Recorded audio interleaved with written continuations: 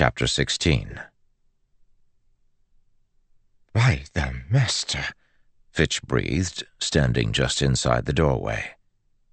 Beyond was a short hallway that turned right, running a short distance into the room itself.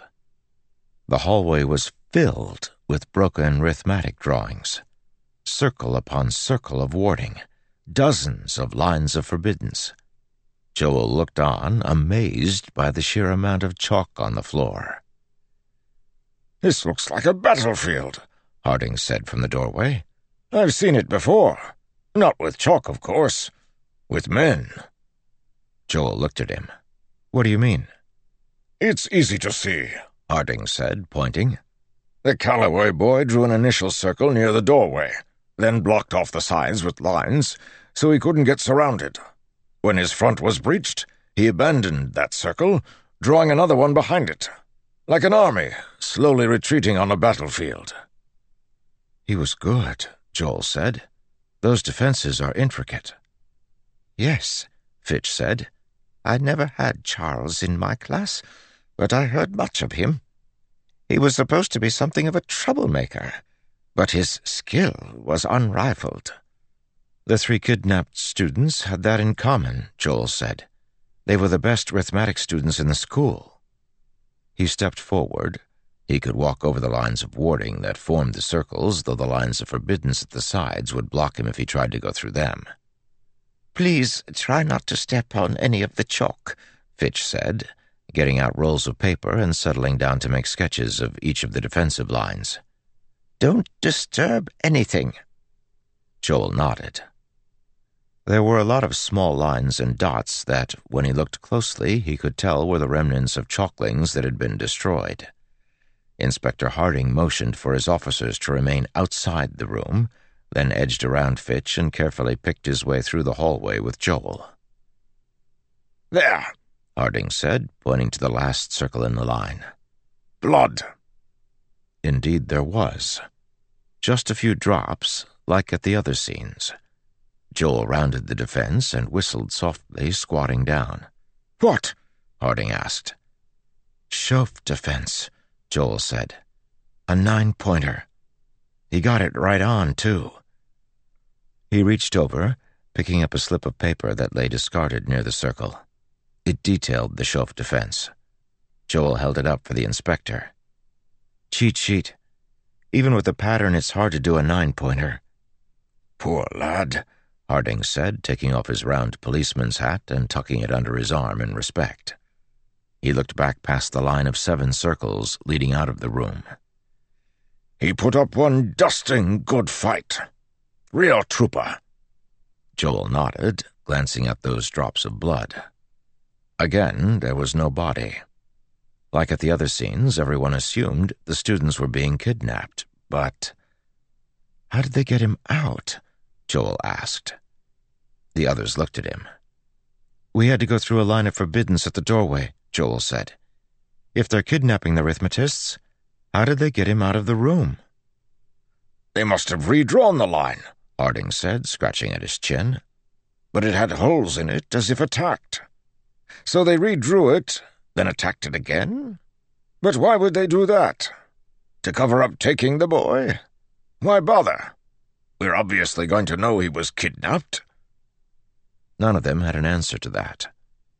Joel studied the defenses for a moment, then frowned, leaning closer to the broken, ripped Shof defense.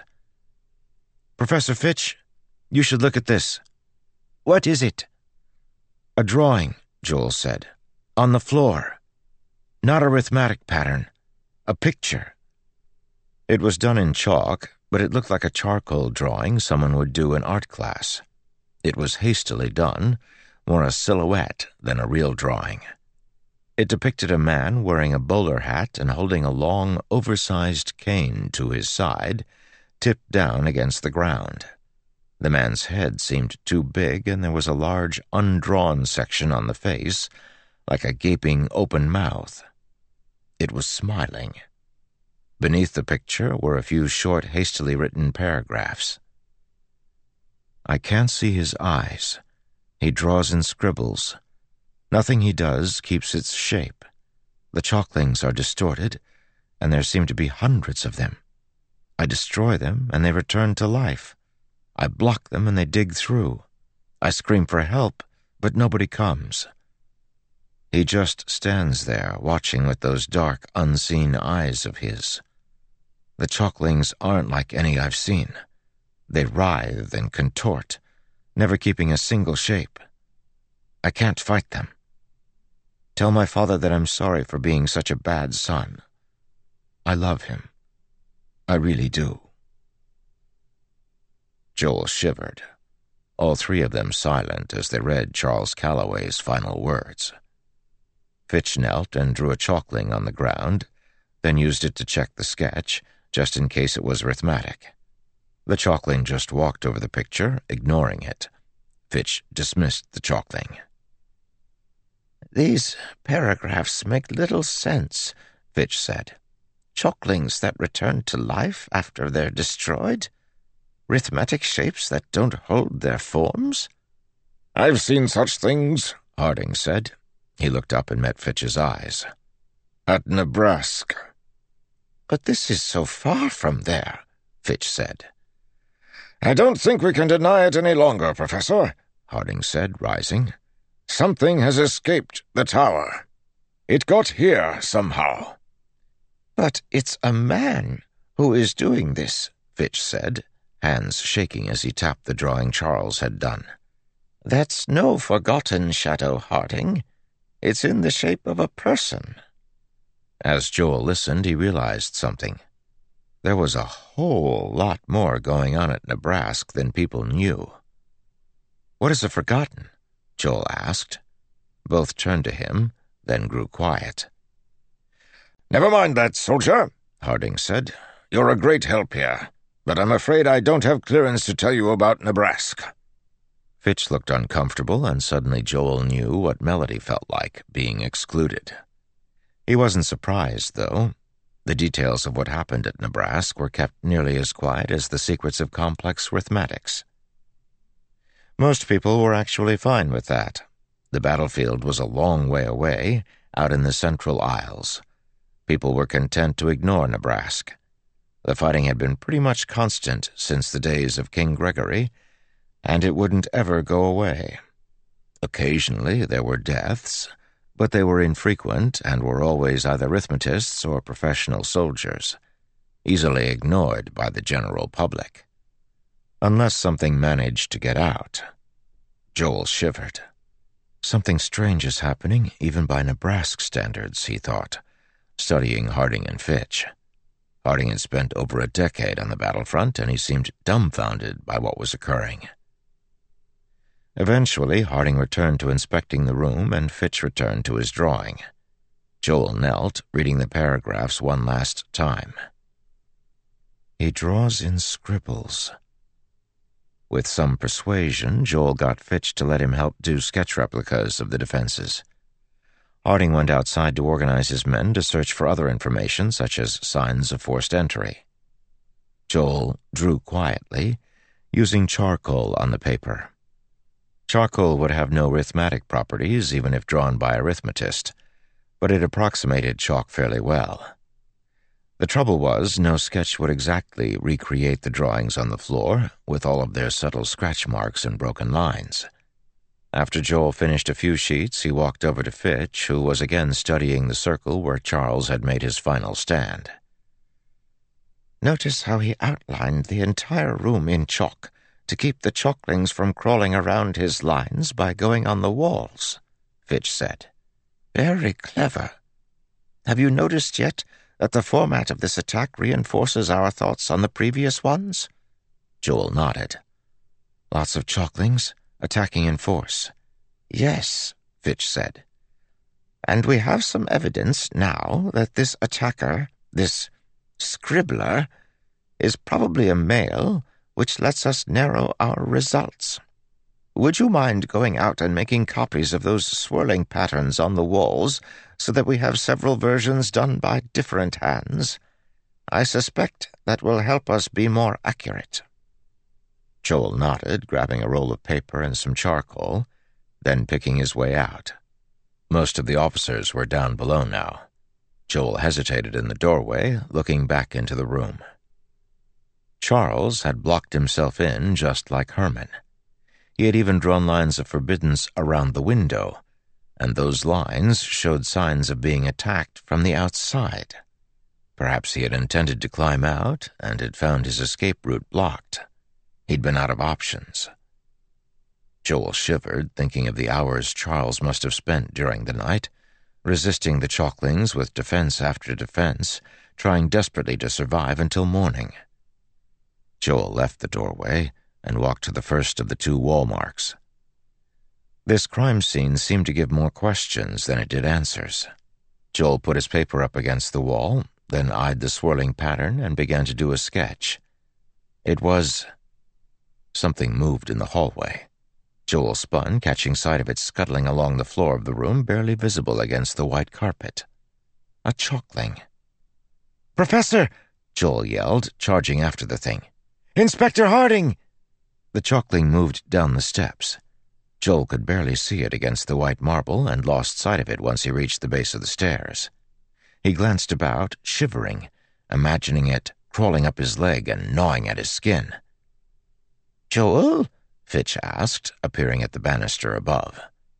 There, Joel thought, catching sight of a flash of white as the Chalkling crossed the wooden doorway and moved down the steps outside.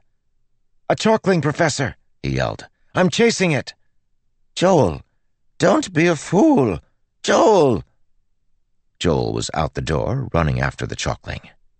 Some officers saw him immediately, and they charged over. Joel pointed at the Chalkling, which was much easier to see now that it moved across grass, its lines conforming to the shape and contours of the blades much as a shadow would look when it fell on an uneven surface. The police called for more backup, and Fitch appeared at the doorway of the building, looking puzzled. Joel kept running, barely keeping pace with the Chalkling. The things were incredibly fast and completely tireless. It would outdistance him eventually. But for the moment, he and the police kept up. The Chalkling reached the fence and shot underneath. Joel and the officers charged out the gate. The Chalkling moved over to a large oak tree with thick branches, then, oddly, moved up the side of the trunk. It was then that Joel finally got a good look at the shape of the Chalkling. He froze. A unicorn? Oh, no. The police officers piled around the base of the tree, looking up, lifting clockwork rifles. "You," one called. "Come down immediately." Joel walked up to them. Melody sat in the tree. He heard her sigh dramatically. "Bad idea," she called down to him. "You could say that," he replied. "You will explain yourself," Harding said, standing with hands on hips. Melody grimaced, sitting in a chair in the mansion's kitchen, her white skirt dirtied from climbing the tree. To the side, one of the police officers meticulously wound the gears in his rifle. The clicking sounds rang in the small kitchen. "Is that really necessary?" Fitch asked, glancing at the gun. "Please do not interrupt, Professor," Harding said. "You may understand arithmetic study, but I understand spies." "I'm not a spy," Melody said. Then she paused. "Well, okay, yeah, I'm a spy, but only for myself." "And what interest do you have in this operation?" Harding asked, placing his hands behind his back, walking in a slow circle around Melody. "What did you have to do with the deaths?" She shot a glance at Joel, and he could see that she finally seemed to be realizing just how much trouble she might be in. "I didn't have anything to do with that. I'm just a student." "You're a arithmetist," Harding said. "These crimes were committed by arithmetists." "So?" Melody said. "There are a lot of arithmetists in the area." "You have shown a persistent, undeniable interest in this investigation," Harding said. "I'm curious," Melody said. "Everybody else gets to hear what is going on. Why not me?" "No questions from you," Harding said. "Do you realize that I have the power to imprison you until this investigation is over? Do you realize that now you are our prime suspect for having caused the murders?" She paled. "Inspector," Joel said, "could I, talk to you? Outside, maybe?" Harding eyed Joel, then nodded. The two of them left by the side doors and went a little ways down where they could speak in private. "We'll go back in a few minutes," Harding said. "It'll be good for her to sweat a bit." "Inspector," Joel said, "Melody isn't behind the murders or the kidnappings. Trust me." "Yes," Harding said. "I suspect that you're right, Joel. However, I have to pursue every lead. That young woman puts me on edge. Makes me suspicious." "She puts a lot of us on edge," Joel said. "But that doesn't mean she's the scribbler. I mean, it's obvious how she got here. She saw us leave Armedius, and everyone knows who it was that got kidnapped. I can vouch for her." "Are you absolutely sure you know her, Joel?" Harding asked. "How can you be sure she's not fooling you? Part of me keeps worrying that the person behind this is hiding right in front of us, moving about Armedius itself. It would be the best place for arithmetists to hide without looking suspicious." Like Nalazar, Joel thought. He left his rooms last night, going somewhere in the night. But then how well did Joel know Melody? Could her silliness and friendship all be an act? Harding's suspicion got to Joel for just a moment. He realized he knew very little about Melody's past or why her family didn't seem to care about what happened to her. She was also genuine. She didn't hide her feelings. She belted them out, trumpeted them. She was straightforward with him. With everyone, it seemed. And, he realized, he liked that about her. "No," Joel said. "It's not her, Inspector." "Well, a vote of faith from you means a lot, in my estimation." "You'll let her go, then?" "After just a few more questions," Harding said, walking back toward the kitchen. Joel followed. "All right," Harding said, entering. "Joel has vouched for you, young lady, and that makes me more likely to listen to what you have to say. But you are still in serious trouble. Answer my questions, and perhaps I won't have to bring charges against you." She glanced at Joel. "What questions?" "My men reported that you sent a chalkling all the way to the building," Harding said. "How in the name of the Master did you manage such a thing?" She shrugged. "I don't know. I just did." "Dear," Fitch said, "I know many of the most skilled arithmetists in the world. The string of glyphs you'd need to use in order to instruct a chalkling to cross that distance, climb the stairs, then go to the room, why, that list would be incredible. I had no idea you had that kind of ability." "What was the point?" Harding asked. "Why make a chalkling go all that way, then come back? Were you trying to get caught?" "Dusts, no," Melody said. "I just wanted to know what was going on." "And you expected a chalkling to tell you?" She hesitated. "No," she finally admitted. I lost control of it, all right. I made it to distract some of the soldiers." Joel frowned.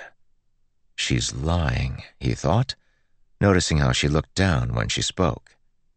As he'd noted earlier, she was genuine, and her lie was easy to see. She's strangely good with chalklings, he thought. She wouldn't have lost control of that one. But did that mean that she did expect it to report to her on what it found? Chalklings couldn't talk. They were like springwork creatures. They didn't think beyond what they were told to do. Yet that unicorn chalkling had fled directly back to Melody. "Chalklings do act very strangely sometimes, Inspector," Fitch said. "Believe me," Harding said, "I'm aware of this. I heard that excuse from arithmetists every week on the battlefield. I'm amazed you people can ever make them do anything, considering how often they simply go off in the wrong direction for no reason." Melody smiled wanly. "You, young lady, are still suspicious," Harding said, pointing. "Inspector," Fitch said, "really. We now know from the drawing above that the scribbler is a man. or at least a woman dressed very convincingly as one. I doubt Melody could have managed that, and I'm certain there are those who can vouch for her location last night." Melody nodded eagerly. "I have 2 roommates in my dormitory room." "Beyond that, Inspector," Fitch said, raising a finger, "the description we discovered in Charles's room indicated that the kidnapper's rhythmatic lines act very oddly. I have seen Miss Munns's lines, and they are quite normal. To be honest, they're often rather poorly drawn." "Fine," Harding said. "You may go, Miss Munns, but I will be keeping an eye on you." She sighed in relief. "Excellent," Fitch said, standing from his chair. "I have more sketches to complete. Joel, would you walk Melody to the station? And, make certain she doesn't get into any more trouble along the way?" "Sure," Joel said. Harding went back to his work, though he did assign 2 officers to go with Joel and Melody, making certain she left the building. She went sullenly, Joel trailing along behind, and she gave the officers a world-class scowl once they reached the door. The police remained inside. Joel strolled along the lawn outside with Melody.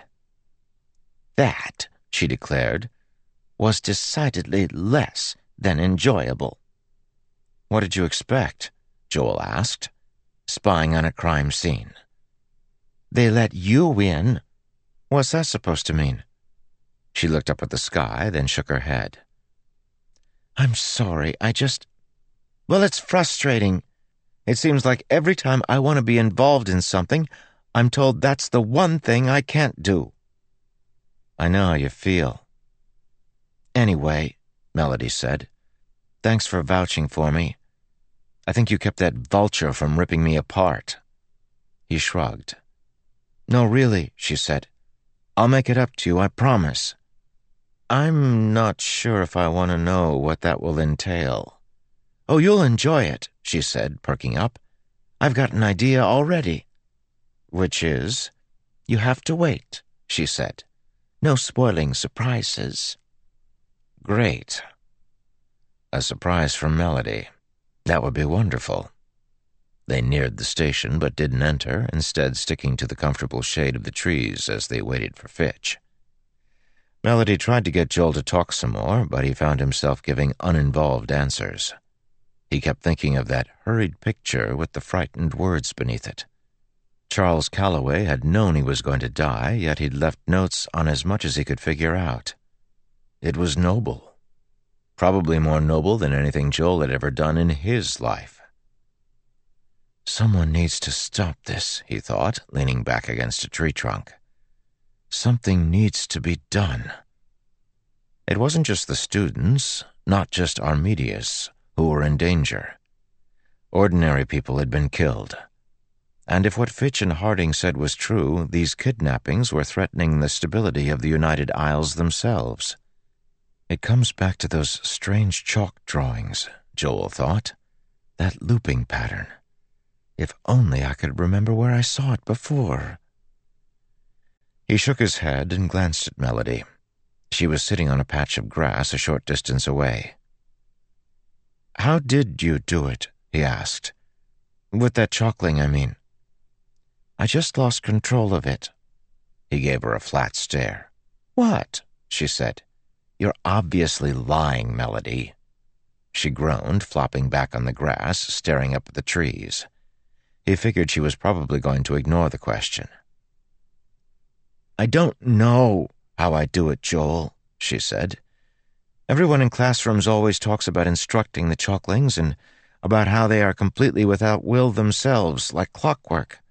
But, well, I'm not really that good at the instructional glyphs." "Then how do you make them obey so well?" "They just do," she said. I think they understand me, and what I want of them. I explain what I want, then they go do it." "You explain it?" "Yeah. Little whispers. They seem to like it."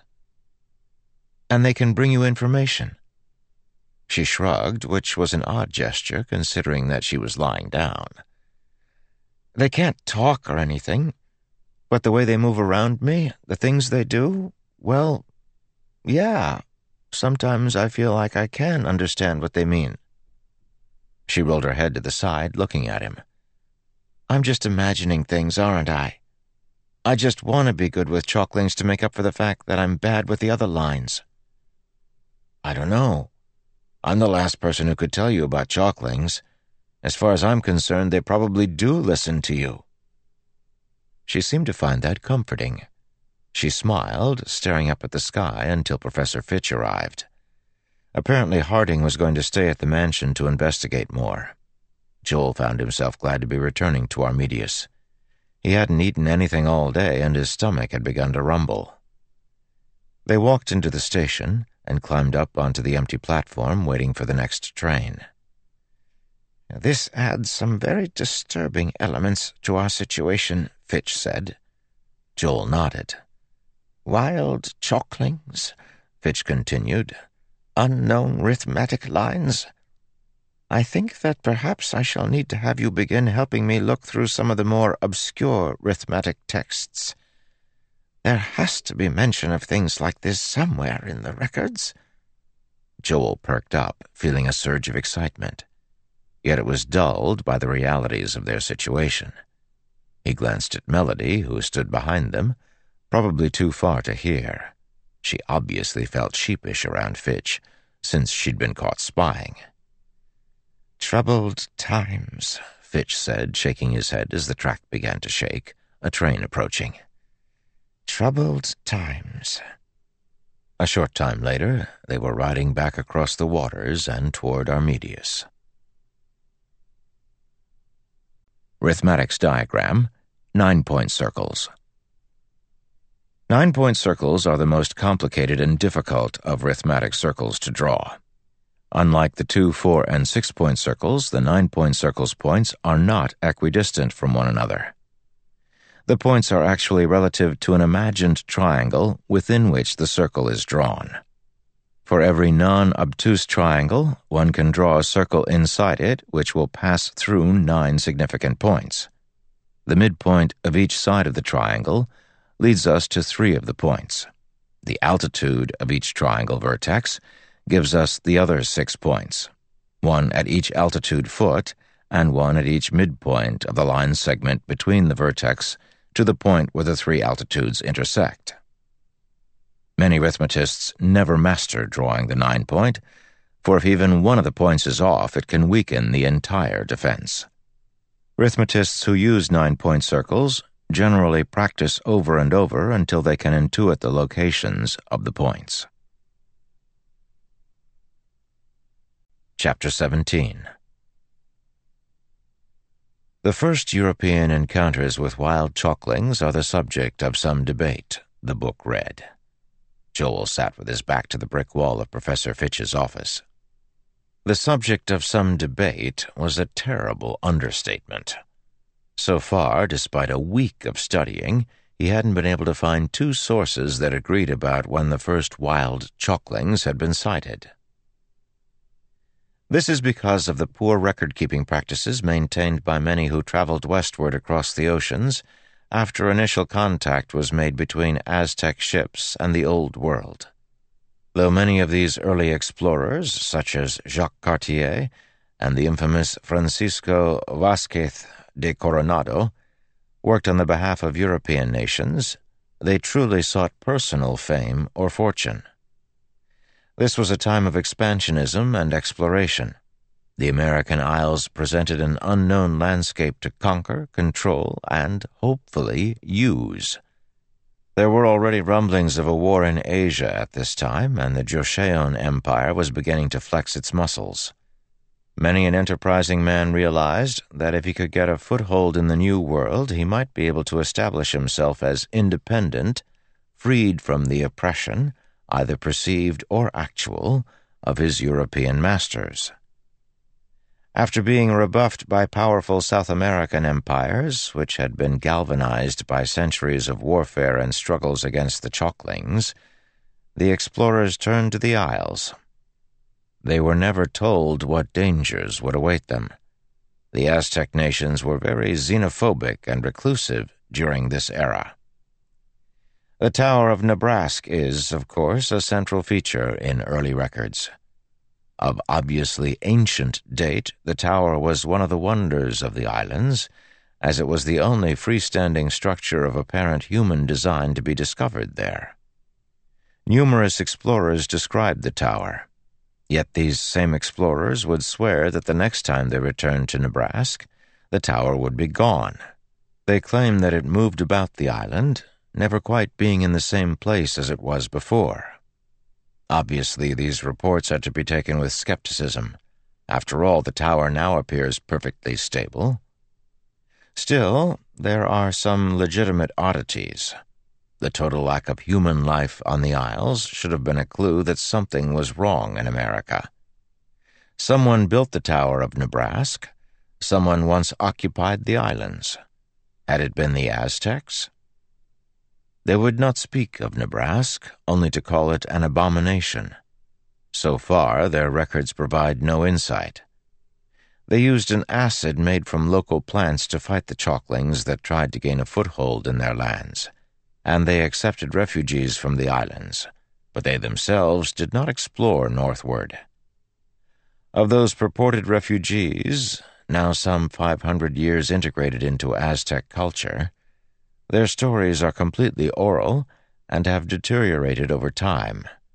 They tell legends and speak of terrible horrors, of bad luck and omens, and of nations slaughtered.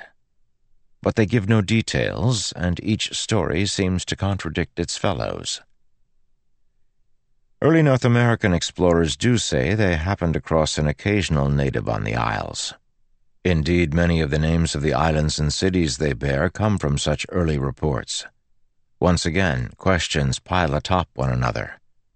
Were these natives Aztecs or the remnants of some other culture?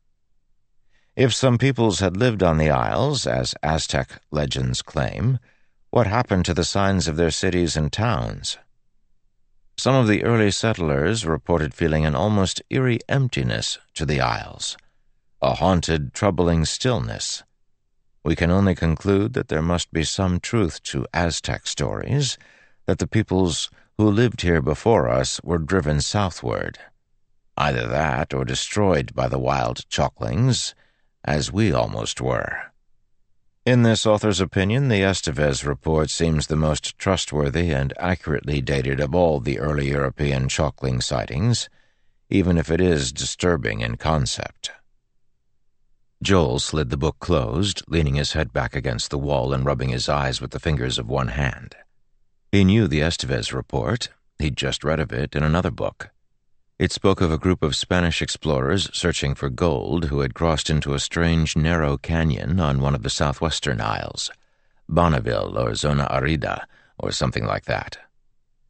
These explorers, led by Manuel Estevez, had found a group of small human-shaped pictures on the canyon walls, primitive figures, like one might find in caves left by long-ago inhabitants. The explorers had camped there for the night, enjoying the quiet stream and shelter from the winds. However, not long after sunset, they reported that the pictures on the walls began to dance and move. Estevez himself had described the drawings in great detail. Most importantly, he had insisted that the drawings weren't scratched or carved, but instead drawn in a whitish, chalky substance. He had even done drawings of the figures and put them in his log, which survived to the present day. "Joel, lad," Fitch said, "you look exhausted." Joel blinked, looking up. Fitch sat at his desk, and from the dark circles under his eyes, Joel figured the man must feel at least twice as tired as Joel did. "I'm all right," Joel said, battling a yawn. Fitch didn't look convinced. The two of them had spent the past week searching through tome after tome. Fitch mostly assigned Joel the historical books, as the high-level texts were simply beyond Joel's abilities. Joel intended to learn and to study until he could figure out those books. For the moment, it was better for him to focus on other subjects. Inspector Harding was pursuing the investigation to track down the kidnapper. That wasn't a job for Joel and Fitch. They were scholars. Or, well, Fitch was. Joel still wasn't certain what he himself was. Other than tired, of course. "Anything of note in that book?" Fitch asked hopefully. Joel shook his head. "It mostly talks about other reports and comments on their validity. It is a fairly easy read. I'll keep going and see if there's anything useful." Fitch was convinced that if there were other arithmetic lines, there would be mentions of them in such records. Drawings, like Estevez had done, lost in time but now suddenly relevant.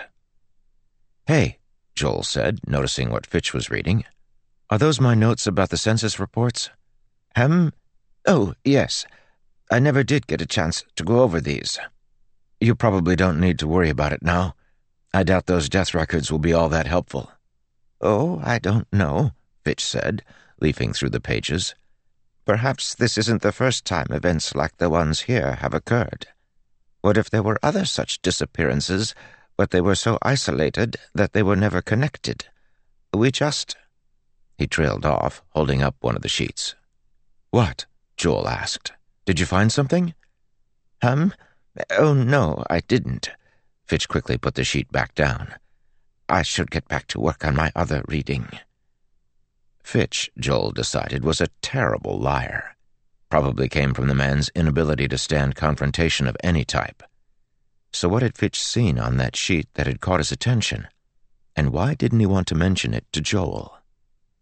Joel was trying to figure out a way to inconspicuously glance at the stack of sheets on Fitch's desk when the door at the end of the narrow chamber opened and Melody entered. Her class with Fitch had ended a half-hour ago. Why had she returned?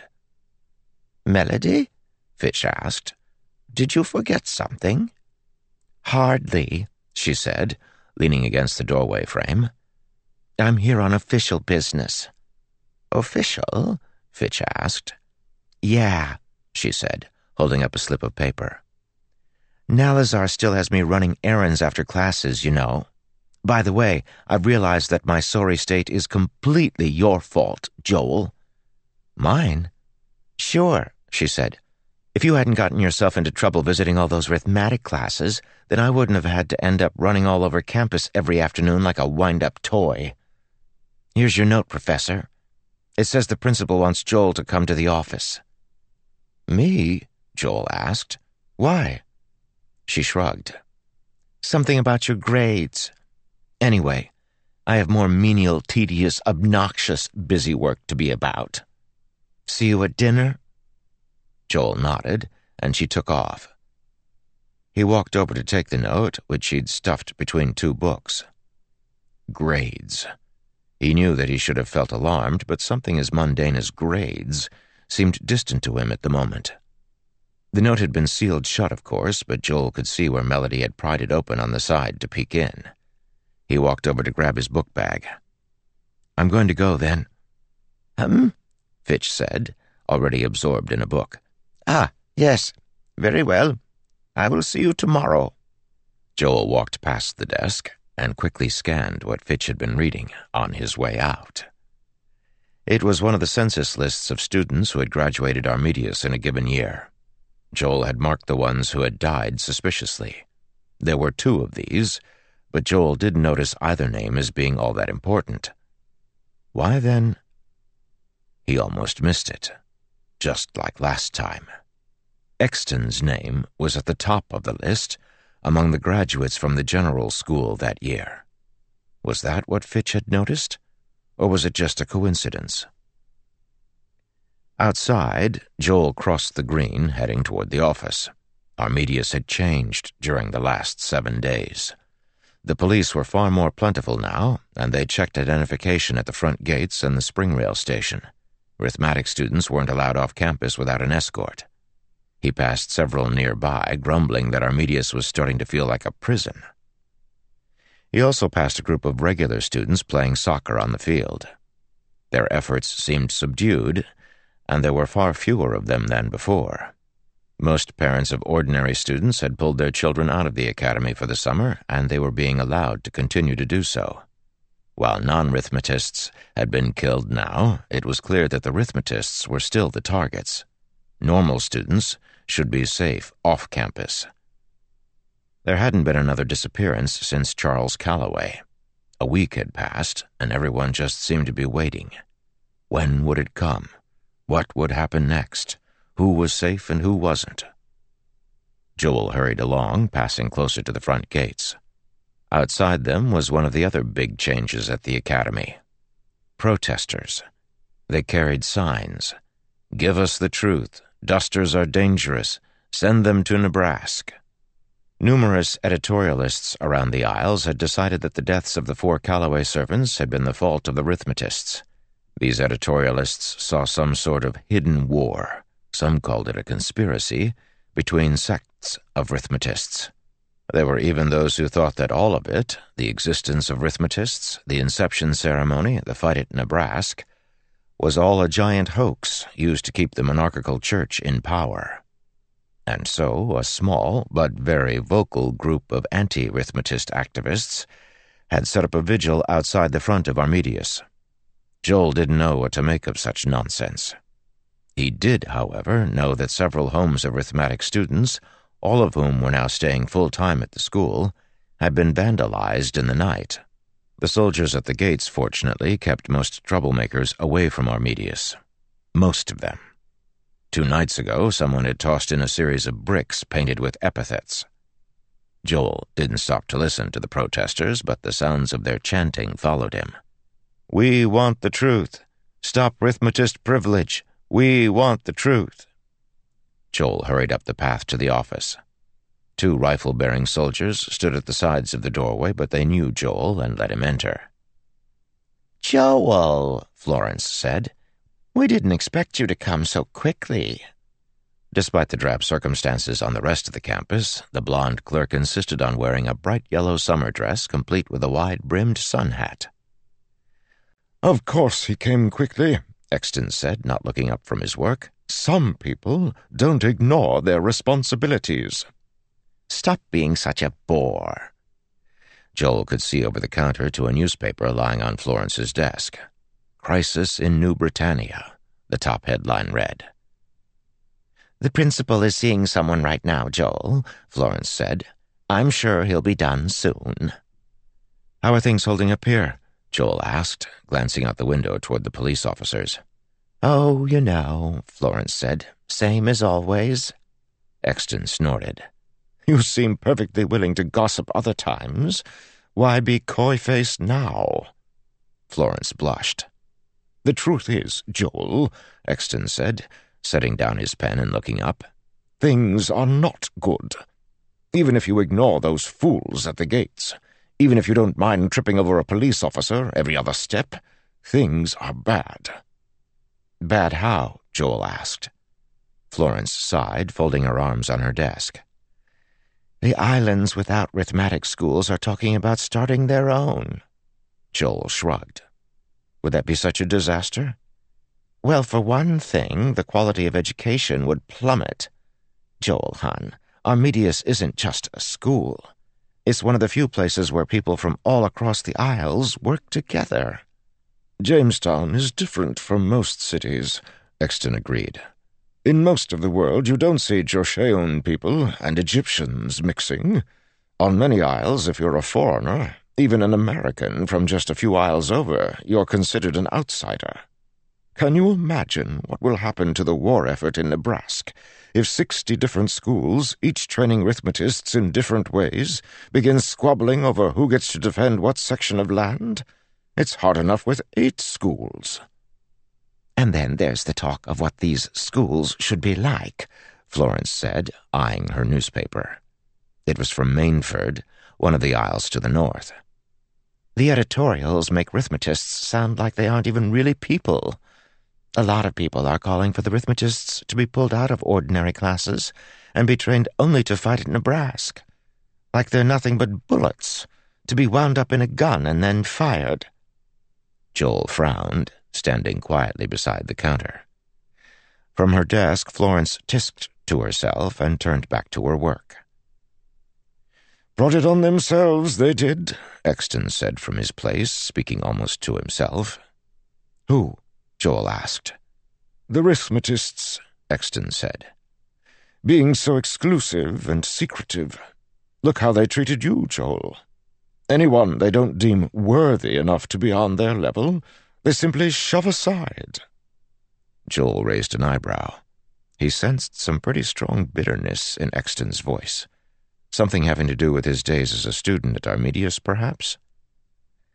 "Anyway," Exton continued, "the way the arithmetists treat others makes the common people, who pay for this place, begin to wonder if the arithmetists really need such a fancy school and pensions for the rest of their lives." Joel tapped the counter with his index finger. "Exton," he said, "is it true that you went to Armedius?" Exton stopped writing. "Who told you that?" "I saw it," Joel said, "in the graduation records when I was working on a project for Professor Fitch." Exton sat quietly for a moment. "Yes," he finally said. "I was here."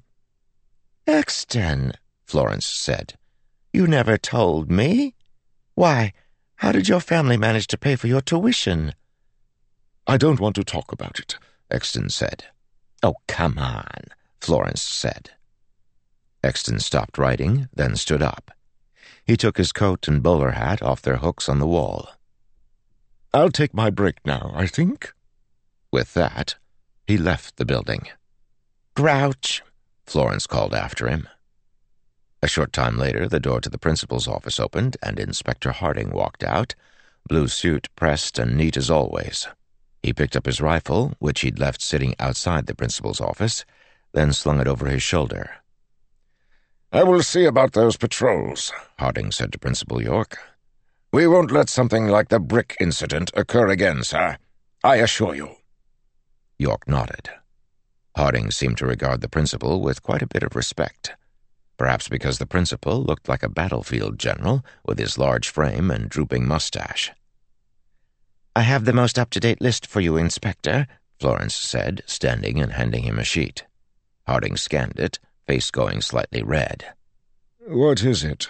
Principal York asked. Inspector Harding looked up. "An oversight on my part, sir. There are still 14 arithmetist students whose parents refuse to send them to the academy for protection. That is unacceptable." "It's not your fault that parents are stubborn, Inspector," York said. "I make it my responsibility, sir," Harding said. "If you'll excuse me." He walked out of the room, nodding to Joel as he passed.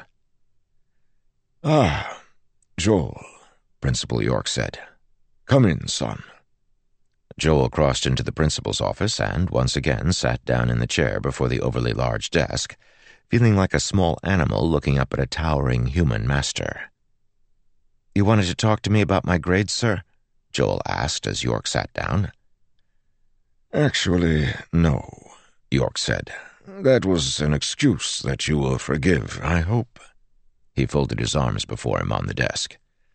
"Things are happening on my campus, son.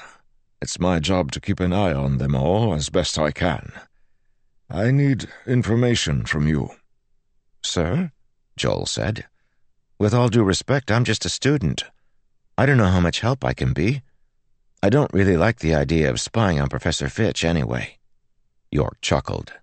"You're not spying, son. I had Fitch in here yesterday, and I just talked to Harding. I trust both men. What I really want is unbiased opinions. I need to know what is happening, and I can't be everywhere. I'd like you to tell me about the things you've seen and done while working with Fitch." And so, over the next hour, Joel did so. He talked about the census studies, his experience visiting the scene of Charles Calloway's disappearance, and the things he'd read. York listened. As the hour progressed, Joel found his respect for the principal growing. York did care, and he was willing to listen to the opinions and thoughts of a simple, non-arithmetic student. As Joel neared the end of his explanation, he tried to decide if he should mention his suspicions about Nalazar. He eyed the principal, who had gotten out his pen and had begun scribbling notes as Joel spoke. "All right," York said, looking up. "Thank you, Joel.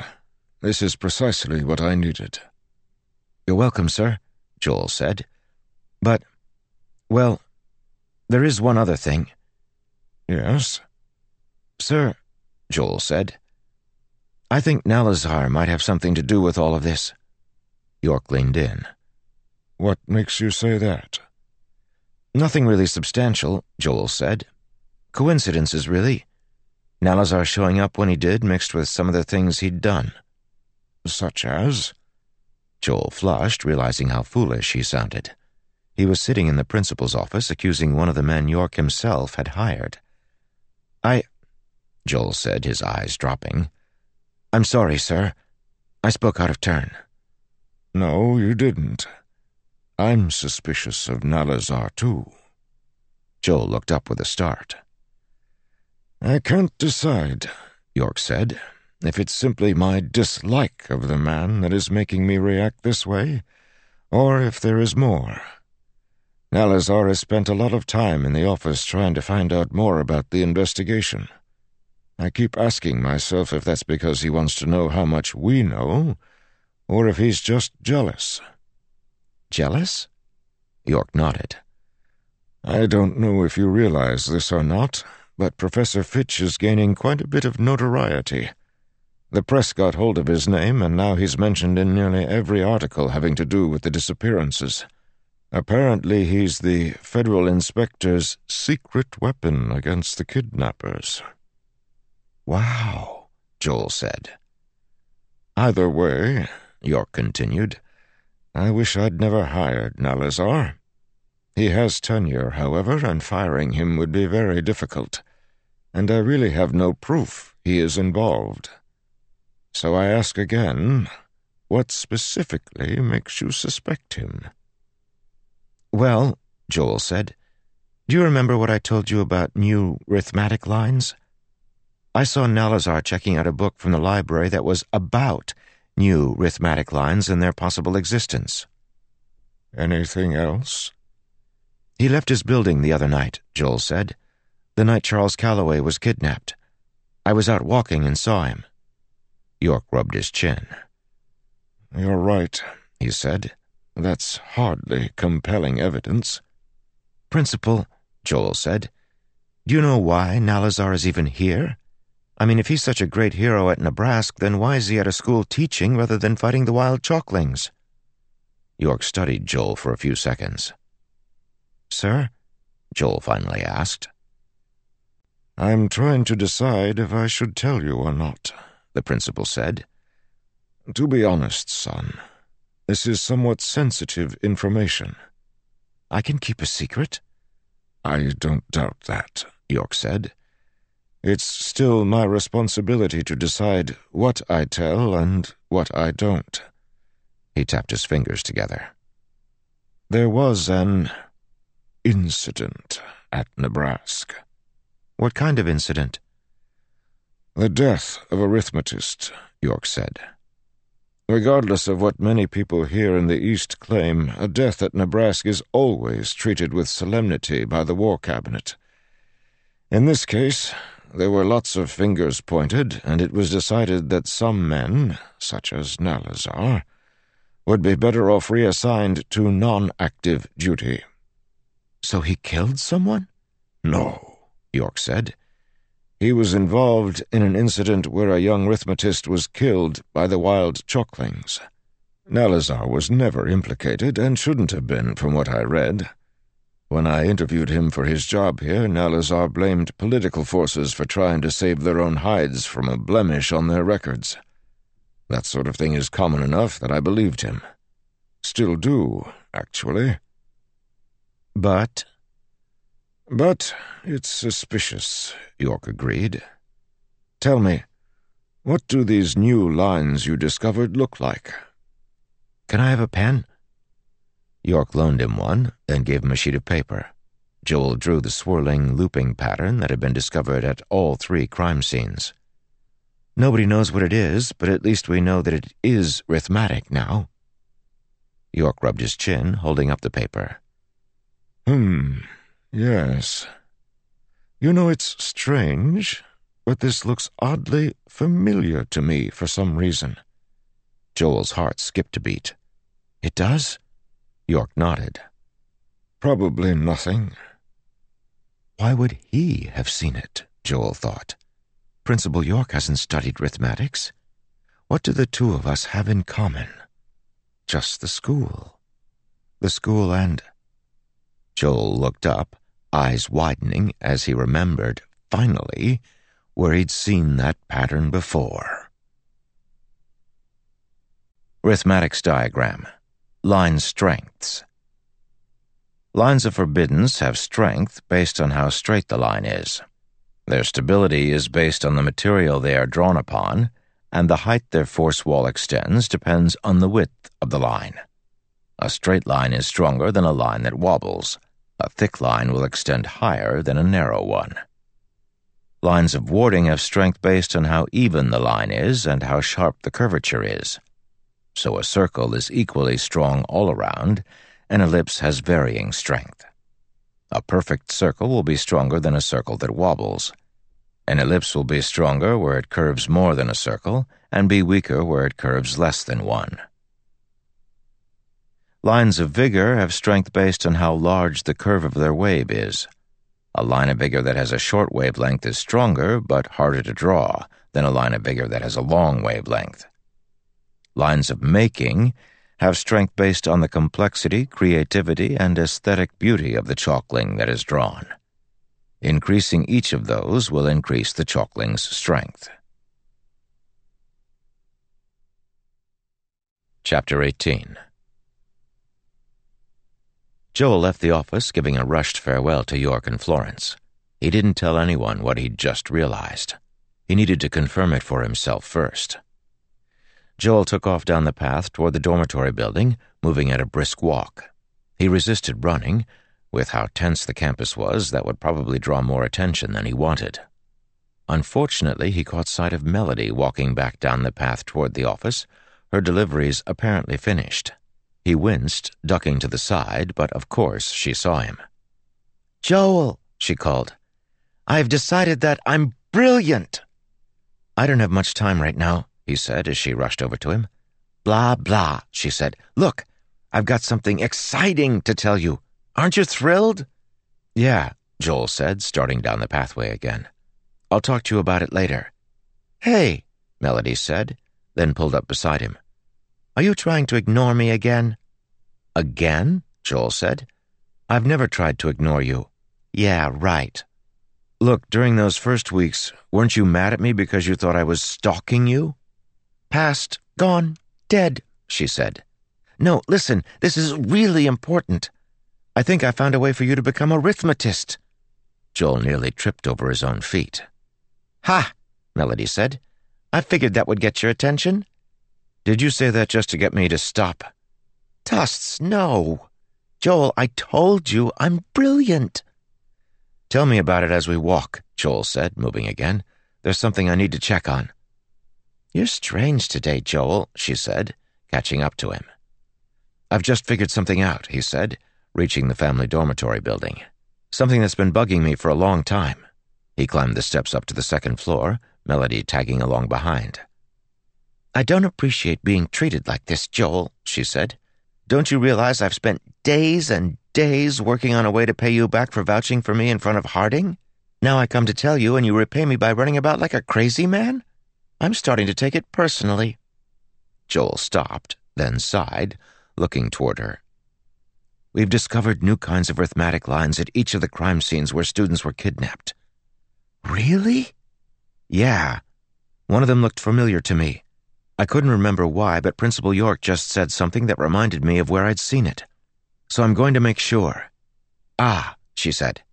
"And once you're done with that, you'll be able to give proper attention to my stunning, brilliant, amazing announcement?" "Sure," Joel said. "Fair enough," she said, tagging along as he continued down the hallway to the room he shared with his mother. He pushed inside, then went to the dresser beside the bed. "Wow," Melody said, peeking into the room. "You sleep here, eh? It's, cozy." Joel pulled open the top drawer of the dresser, which was filled with knickknacks. He began to rummage in it. "Where are the rest of your rooms? Across the hallway here?" "No, this is it," Joel said. "Oh, where does your mother live?" "Here." You both live in this room? Melody asked. I use the bed during the nights. She uses it during the days. She's out today, though, visiting her parents. It's her day off. She takes precious few of those. Incredible. You know, this is way smaller than my dormitory room, and we all complain about how tiny they are. Joel found what he was looking for, pulling it out of the dresser. A key? Melody asked. Joel pushed past her, rushing to the stairwell. She trailed behind. What's the key for? We didn't always live in that room, Joel said, passing the first floor and continuing on to the basement. The door he wanted was at the bottom of the stairwell. So? Melody asked as he unlocked the door. He looked at her, then pushed the door open. We used to live here, he said, pointing toward the room beyond. His father's workshop. The large chamber was filled with shadowed shapes and a dusty scent. Joel walked in, surprised at how familiar the place felt. He hadn't stepped foot past that door in over 7 years, yet he knew just where to find the wall lamp. He wound it, then twisted the gear at the bottom, making it begin to hum and shine out light. Illumination fell on a dusty room filled with old tables, stacks of limestone blocks, and an old kiln used for baking sticks of chalk. Joel walked reverently into the room, feeling his memories tingle and shake like taste buds encountering something both sour and sweet. I slept over there, he said, pointing to the far corner. A small bed stood there, and a couple of sheets hung from the ceiling, arranged so that they could be pulled to give him privacy. His parents' bed was in the other corner with similar hanging sheets. Between the two rooms was furniture, some chairs, chests of drawers. His father had always talked about building walls to split the shop into rooms. After he'd died, they hadn't been able to fit any of the furniture in the new room, so Joel's mother had just left it. Joel smiled faintly, remembering his father humming as he smoothed chalk at his table. Most of the chamber had been dedicated to the workshop. The cauldrons, the mixing pots, the kiln, the stacks of books about chalk composition and consistency. Wow, Melody said. It feels peaceful in here. Joel crossed the room, feet scraping the dusty floor. On one of the tables, he found a line of chalk sticks running the entire spectrum of colors. He slid a blue one off the table and rubbed the length of chalk between his fingers, the coating on the outside keeping his fingers from getting color on them. He walked over to the far side of the room, the one opposite the beds. There, hung on the wall, were chalk formulas detailing different levels of hardness. The chalk formulas were surrounded by pictures of the different arithmetic defenses. There were dozens of them, drawn by Joel's father, with notations along the sides explaining who had used them and during which duel. There were newspaper clippings about famous duels, as well as stories on famous duelists. Trent's voice drifted into Joel's head from memory, his father reading out loud about those duels, explaining to Joel with excitement about brilliant plays. Remembering that enthusiasm brought back a menagerie of other memories. Joel pushed those aside for the moment, focusing on something else. For in the middle of all those formulas, defenses, and newspaper clippings was a particularly large sheet of paper. Drawn on it was the looping arithmetic pattern they'd found at each of the crime scenes. Joel breathed out slowly. "What?" Melody asked as she stepped up beside him. "That's it," Joel said.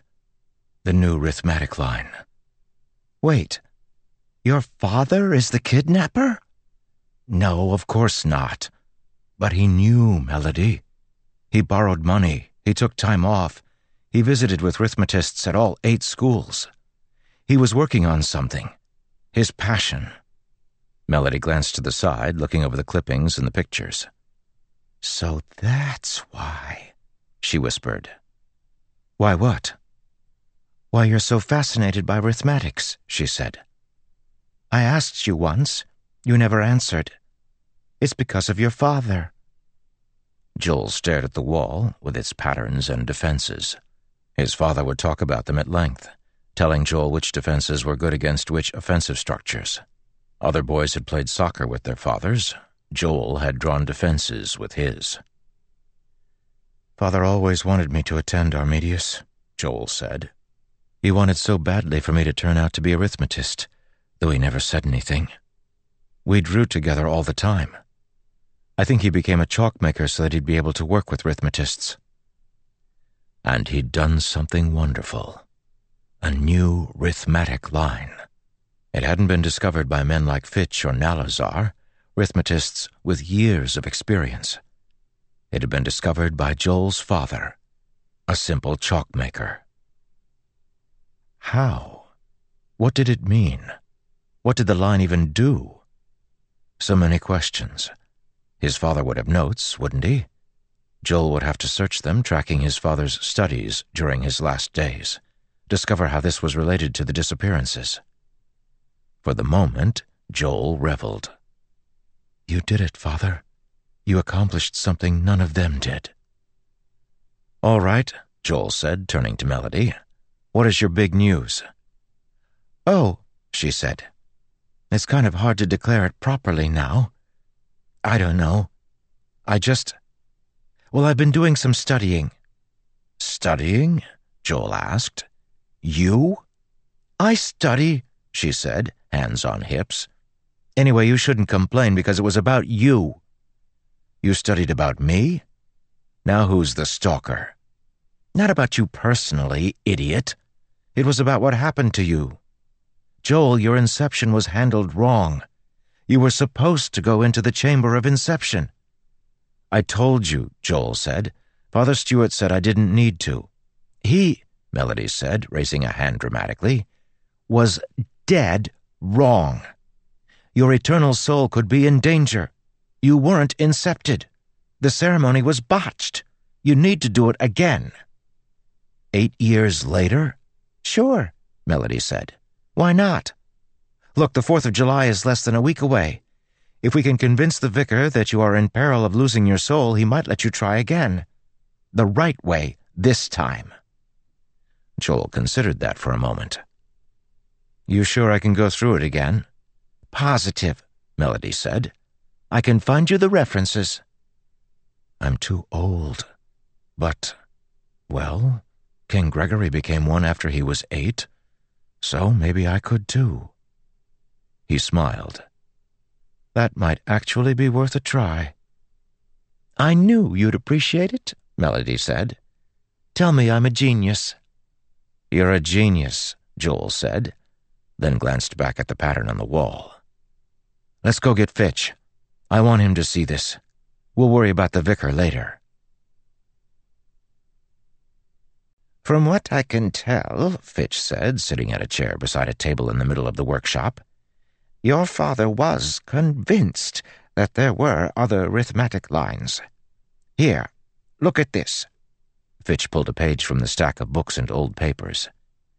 Over the last few hours, Joel and Melody had helped him organize the workshop and sort through Joel's father's papers. The workshop almost seemed to be in use again. The paper fluttered as Fitch handed it over to Joel. It looked like some kind of legal document. "That," Fitch said, "is a contract of patronage." "Ballender Academy," Joel said. "That's in the Californian archipelago, isn't it? One of the other schools that trains arithmetists?" Fitch nodded. "There are 4 of those sheets in here, each from one among the 8 schools, including Armedius. They promise your father and his family patronage for a period of 100 years should he prove the existence of a arithmetic line beyond the original 4. "Patronage?" Melody asked. "Money, dear," Fitch said. "A stipend, rather large. With such an income from 4 different schools, Joel's father would have become a very wealthy man. I must say I'm astounded at the level of your father's understanding of arithmetics. These writings are quite advanced. I should think the other professors would be very surprised to discover these things. I now realize that we never gave him the credit he deserved." "He convinced someone," Joel said, pointing at the contract of patronage. Ah, yes. Indeed, it appears that he did. He must have worked hard and presented some very convincing evidence to get those contracts. From what I can see here, he researched with the various schools. He even went to Europe and Asia to meet with scholars and professors there. And in so doing racked up quite a large number of debts, Joel thought, sitting down on the stool beside the work-table-turned-desk that Fitch was using. But he found the line, Melody said, pointing at the drawing on the wall. So why didn't he get rich? He couldn't make it work, Fitch said, digging out a sheet of paper. Just as we haven't been able to. I draw that line exactly, and it doesn't do anything. The kidnapper knows something we don't. So it's meaningless, Joel said. My father didn't know anything more than we do. He figured out that other lines existed. He even managed to draw a replica of one, but couldn't make it work. Well, Fitch said, sorting through the papers, there is one important point here, a theory from your father as to why the symbol didn't work. You see, there is a large group of scholars who believe that a arithmetic line functions based on the arithmetist's goals in drawing it. They point to the fact that if we write words in chalk, or even doodle in chalk, nothing comes to life unless we are specifically attempting to do arithmetic drawing. None of the straight lines in the alphabet accidentally turn into lines of forbiddance, for example. Therefore, the arithmetist's desires affect what he draws. Not in a quantifiable way. For instance, arithmetist can't simply wish his lines of forbiddance to be stronger. However, if a arithmetist doesn't intend to draw a line of forbiddance, the line simply won't work. So, the reason you couldn't make the swirl pattern do anything, Joel said, was because I don't know what it's supposed to do, Fitch said. Your father believed that unless he could match the proper type of line with the knowledge of what it did, nothing would come of it. Fitch pulled out another sheet. Some laughed at him for that, I fear. I vaguely remember some of these incidents. At one point your father convinced some arithmetists to draw his lines. I wasn't involved and didn't pay much attention at the time, or I might have remembered his interest in new arithmetic lines earlier. But he wasn't able to make those lines do anything, even though he had a large number of possible intentions for them to try out. From his writings here, he saw that as a major defeat. There was a loud sigh from the floor where Melody lay, listening and staring up at the ceiling. She must have to launder her skirts daily, Joel thought, considering how much she likes to sit on the floor and climb trees and lie on the ground. "Bored, dear?" Fitch asked her. "Only mildly," Melody said. "Keep going." Then, however, she sighed again. Fitch raised an eyebrow toward Joel, who shrugged. Sometimes Melody just liked to remind everyone else that she was around. "Regardless," Fitch said, "this is a wonderful discovery." "Even if it doesn't tell us what the line does?" "Yes," Fitch replied. "Your father was meticulous. He gathered stacks of texts, some of them quite rare, and annotated them, listing any that contained hints or theories about new arithmetic lines. Why, it's almost like your father looked forward in time and saw just what we needed for this investigation. His notes will save us months." Joel nodded. "I dare say," Fitch said, almost to himself, "we really should have taken Trent far more seriously. Yes, indeed. Why, the man was a closet genius. It's like discovering that your doorman is secretly a scholar of advanced spring-work theory and has been building a working Equalix in his spare time." Joel ran his fingers across one of the volumes, imagining his father working in this very room, crafting his chalk, all the while thinking on arithmetic wonders. Joel remembered sitting on the floor, looking up at the table and listening to his father hum. He remembered the smell of the kiln burning. His father baked some of his chalks, while he dried others in the air, always searching for the ideal composition, durability, and brightness of lines. Melody sat up and brushed some curly red hair out of her eyes. "You all right?" she asked, watching him. "Just thinking about my father." She sat there for a time, looking at him. "So," she finally said, "tomorrow is Saturday." "And?" "The day after that is Sunday." "All right." "You need to talk to the vicar," she explained. "You have to get him to agree that you should be allowed to go through the inception." "What's this?" Fitch asked, looking up from a book. "Joel's going to be incepted," Melody said. "That wasn't done when he was 8?" Fitch asked. "Oh, it was," Melody said. "They screwed it up. We're going to make them let him do it again." "I doubt we can make them do anything, Melody," Joel said quickly. "I don't even know if this is the right time to worry about that." "The 4th of July is next week," Melody said. "If you miss it, then you'll have to wait an entire year." "Yes, well," Joel said, "there are much bigger things to worry about right now." "I can't believe this," Melody said, flopping back down. "You spend your entire life mooning over arithmetics and arithmetists, and now you have your chance to become one, and you're just going to ignore it?" "It's not that good of a chance," Joel said. "I mean, only 1 in 1,000 get chosen anyway."